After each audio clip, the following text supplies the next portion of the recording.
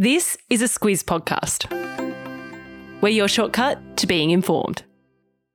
This week's podcast is brought to you by BHP. Copper is a big deal in the energy transition because it's used to make electric vehicles, wind turbines and solar panels. When it comes to producing copper responsibly, it's happening now at BHP. Good morning, I'm Alice Dempster. And I'm Siobhan Moran-McFarlane. It's Friday the 9th of February. In your Squiz today, the Brisbane Olympics runs into some hurdles, the search for a missing mum continues, peace in the Middle East is put on hold, and patisserie meets pyro. This is your Squiz today. If you're in Brisbane, you've probably heard people gabbing about the Gabba a fair bit over the past month. But for everyone else, it's worth getting across what's happening with the stadium. So, Siobhan, why don't you take us through it? Yes, so the Gabba, which is also known as the Brisbane Cricket Ground, was due to undergo a $2.7 billion rebuild ahead of the 2032 Brisbane Olympics, where it was going to play centre stage. But yesterday, the International Olympic Committee Vice President, a guy called John Coates, said the redevelopment, quote, just doesn't stack up and should be ditched. Now, that's left Queensland's government and Olympic officials scrambling because with 8 years to go until the Brisbane Games, it's not actually that long to sort all of these major issues out. Yeah, and the main problem, Siobhan, is that the Gabba knockdown and expansion wasn't going to come cheaply. And given the ongoing cost of living crisis, Queensland's Premier Stephen Miles is reconsidering the options they have. That's right. And last month, he launched a review into the Games infrastructure master plan, with the bill coming in at about $7 billion across several venues. Now, Miles said locals are concerned about that level of expenditure, and that's something that Victorians can probably identify with after the 2026 Commonwealth Games were canned last year over similar budget blowouts. Now, another issue with the Gabba redevelopment is that a neighbouring heritage-listed school would have to be relocated, and so that has annoyed a lot of locals as well. Coates says the issues are bringing the Games into disrepute, and he suggested moving to alternate venues like Suncorp Stadium for the opening and closing ceremonies. But the state government says that it's waiting on its review report to be handed down. It's due on the 18th of March before it makes any moves. Siobhan, the family of missing Victorian woman Samantha Murphy have made a tearful plea to get her home. Her daughter Jess Murphy and her husband Mick fronted the media yesterday to thank Ballarat locals for their support.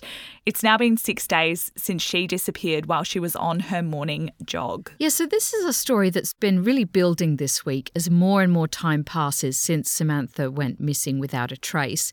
There's still no answers as to her whereabouts. Police Inspector Lisa McDougall says there are no suspicious circumstances that they've identified at this stage, but they are keeping an open mind. And in another story that's been making headlines this week, in Queensland, the daughter of Ipswich stabbing victim Vilene White has joined African community leaders in calling for calm in the aftermath of her mum's violent death. There's been reports that some African families have been verbally abused, but Cindy McAuliffe says the best way to honour her mum is for us to preach peace. Politicians in the US and Israel have given a hard no to two major proposals, and both of those decisions have put any hope for peace in the Middle East on hold. So the first thing to know about is that Israeli PM Benjamin Netanyahu has rejected the latest ceasefire deal with Hamas. He says there's, quote, no other solution but a complete and final victory. Now, that essentially means he isn't going to stop the war until Hamas is completely eradicated. Meanwhile, in the US, Senate Republicans have voted down a US $118 billion bill that would have provided millions of dollars in aid to Gaza and Ukraine. Now, that's being blamed on former President Donald Trump, who encouraged his fellow Republicans to vote against it. That's because the bill also included provisions to tighten up controls at the US-Mexico border, but Trump says they didn't go far enough, so the whole proposal has been shut down. Yeah, that's frustrated a lot of US politicians, including the Senate Majority Leader. He's a Democrat called Chuck Schumer. He now wants to call a vote on an emergency package to provide the foreign aid funding without the controversial border components. Siobhan, millions of people across the world are already on the move ahead of the Lunar New Year celebrations that kick off tomorrow. But thousands of people in China have already had their plans scuppered due to heavy snow. Yeah, it's wild to think about while so many of us Aussies are going through a heat wave. But as you say, Alice, icy conditions in China have left people stranded in their cars on the highways for hours.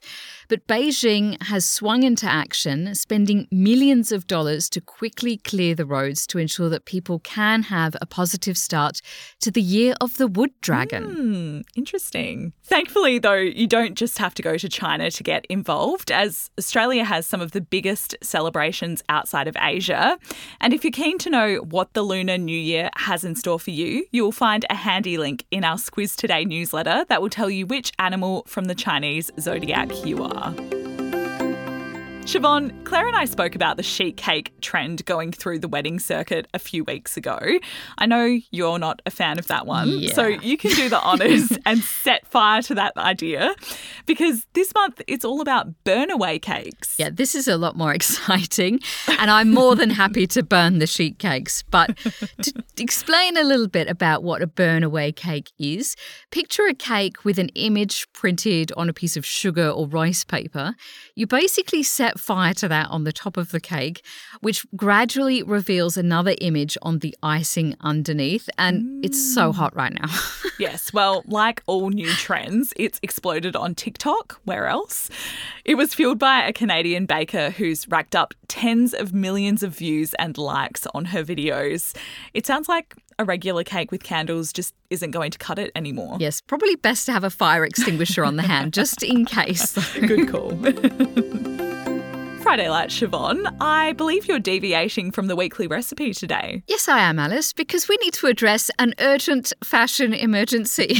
Ballet flats are making a comeback, apparently in a big way this year, and I am concerned for our feet because mine are still recovering from when ballet flats were a thing back in 2008. They have no support, Alice. I'm not doing it. No support at all.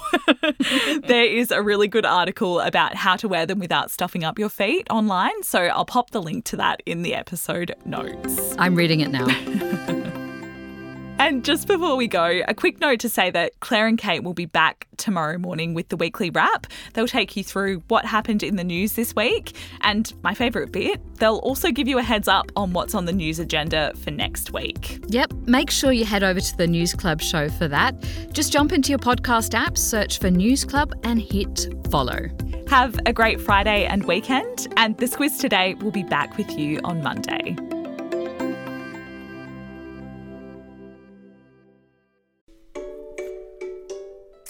Hello, it's Bryce here from Squiz Kids. Kids and fiscal policy go together like peaches and cream, which is why we're excited to present a special Squiz Kids Q&A this week with Federal Treasurer Jim Chalmers. It's the podcast where the kids of Australia get to ask the questions. Tune in to Squiz Kids today to find out how the notorious BIG has helped shape next week's budget, why the Treasurer considers himself more of a three-pointer than a slam dunker, and why his toenails will be painted with glitter nail polish next Tuesday when he stands in Parliament to hand down the budget. Plus, there's a cheeky question in there about his leadership ambition. All part of our mission to engage kids in the wider news agenda. Check it out in the Squiz Kids podcast feed or via squizkids.com.au.